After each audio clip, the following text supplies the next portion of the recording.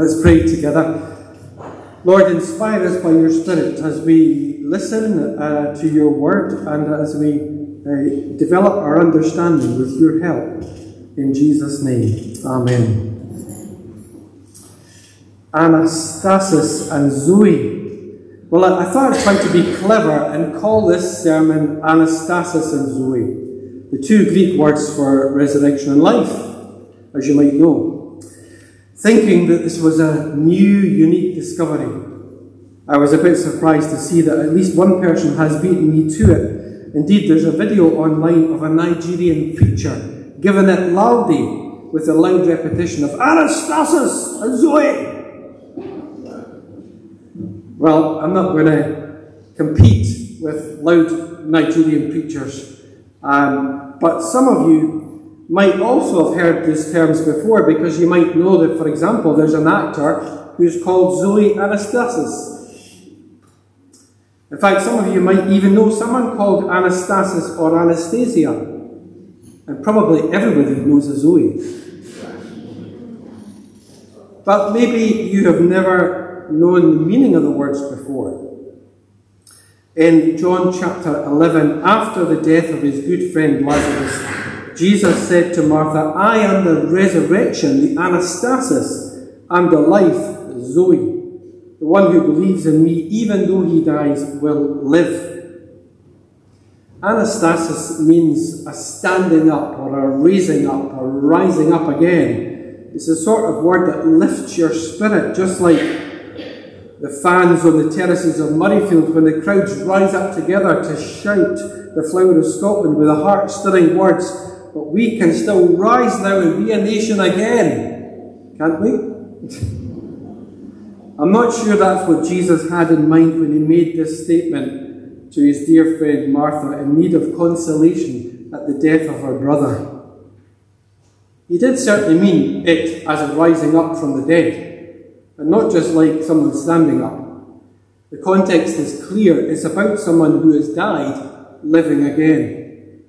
But even in the singing together of stirring songs, there is something divine about rising up in resurrection. Something we humans are very much attracted to. Something that is in God. Something mysterious. Something that we ken to be beyond our ken, whilst at the same time being something that is within our desire.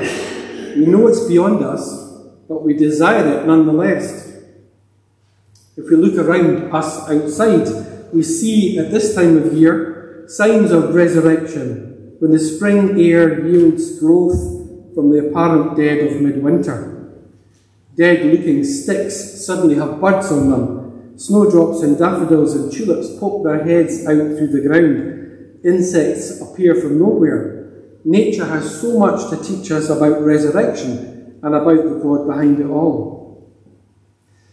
And none of this is to belittle death, because experiencing the death, especially of a loved one, is probably the most traumatic thing any of us will ever face. Indeed, it was the death of one of his children that turned someone I know away from organised religion. Such a tragedy to lose a child. But even though his faith died in some way, it was never completely dead and lost. It was changed. Years later, this lover of the outdoors was quoted as saying, he'd rather be walking on a hilltop thinking about God than be in a church building longing to be walking in the hills. And I was struck at how wise that was.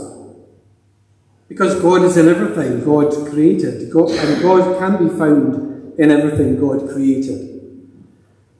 We all have times when our faith seems dry, and maybe what is happening is a kind of death awaiting resurrection. I was reading this week about St. Teresa of Avila, and about how there were many times in her life when her faith was tested, or that she just felt far from God or anything divine. She said this, I think we've got a slide. Yeah, for example, when we have trouble praying, Teresa recommends that we turn to nature, just like the friend I told you about. She says this, go to some place where you can see the sky and walk up and down a little. I mean, it doesn't sound very highly spiritual or theological, but her rationale was that since God is infinite and everywhere, sometimes we rejoice as much in meditating as part of creation as in meditating on the divine. So why limit ourselves to only one of creation's mysteries when there are so many? Teresa mentions, for example, the mystery of water, the sparrowhawk, and the tiny ant. Any of these, she said, is enough for a whole period of prayer, immersing us in the wonder and the wisdom of God.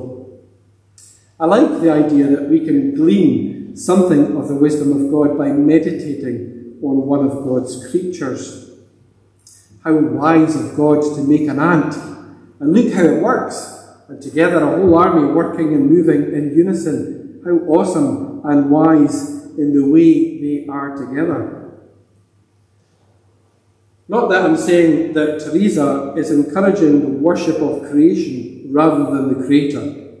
I think what she means is that the contemplation and meditation will reveal the Creator behind it all. Creation helps us to feel immersed in the wonder and the wisdom of the God who made it all. It's there for a purpose. It's there to draw people to God. The reading from Job is a poem by a poet in awe of the works of creation and the wise maker who is to be found through it. Job says, "But where can wisdom be found? Where does understanding dwell? No mortal comprehends its worth. It cannot be found in the land of the living."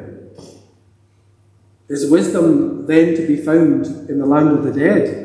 Is God to be discovered as the God who dies and rises again? "I am the resurrection and the life," said Jesus to Martha. "The one who believes in me will live even though they die. I am Anastasis and Zoe, resurrection and life. Whoever lives by believing in me will never die, even though they do." Though we didn't read the end of the Lazarus story beyond verse 35, the verse that says Jesus wept, the point at which Jesus wept, we know how the story ended. We know that when Jesus gave the word, Lazarus was raised from the dead. Even although Jesus arrived at the tomb 4 days after the interment and was with a stone sealing the entrance, Martha can't believe that Jesus is asking for the stone to be taken away because the smell is going to be awful. To which Jesus challenges her, "Did I not tell you that if you believe, you will see the glory of God?" Our faith is left to us to believe or not. Are we going to take God at God's word or not? Will we believe what Jesus has said, or will we forget about it? To believe that God can raise someone from the dead means that God can do anything. It changes our whole world view of all things. If we put ourselves in Jesus' shoes, walk in his way, then with God anything is impossible. Climate change could even be fixed. Poverty and hunger could be eradicated. Disease and illness could be healed. Wars can end and peace can reign. Disagreements can be settled. People can learn to live together in harmony and learn to love one another. Workplaces can be transformed. Families and homes can change. True spiritual encounter changes our politics, our attitude towards money, our use of time, our relationships towards foreigners and the weak, our attitude towards war and nationalism, because we know ourselves to be citizens of God's big kingdom now. And we must be prepared to have a very different lifestyle as a result of encountering God and want to spend all our time on the one thing necessary, which is to grow deeper and deeper in love every chance we get. It's all about love after all. It's all about union. But let me finish with one final thought, as I want to keep this sermon short because we're having our annual stated meeting after this. It's later in John chapter 11, in verse 52 in fact, that it is the high priest Caiaphas of all people who underlines the purpose of Jesus' death. He answers the question, why did Jesus have to die, with the words, his death is for the gathering together of all the children of God. That's what Anastasis and Zoe are for. That's what resurrection and life means, to bring together. The Greek word is synagogue, to bring together all people in God. Because it's all about love, it's all about union. So what might we do this week as we seek the God of Anastasis and Zoe, the God who raises up from the dead and brings life, the God who, to paraphrase Teresa, raises us up to love and guides us to do whatever best awakens love. Let's pray. O Lord, every encounter with you changes us. Make us unafraid to seek you and be changed by you, so that we might see resurrection and life breaking out from the darkness of decay and death. In Jesus' name, amen.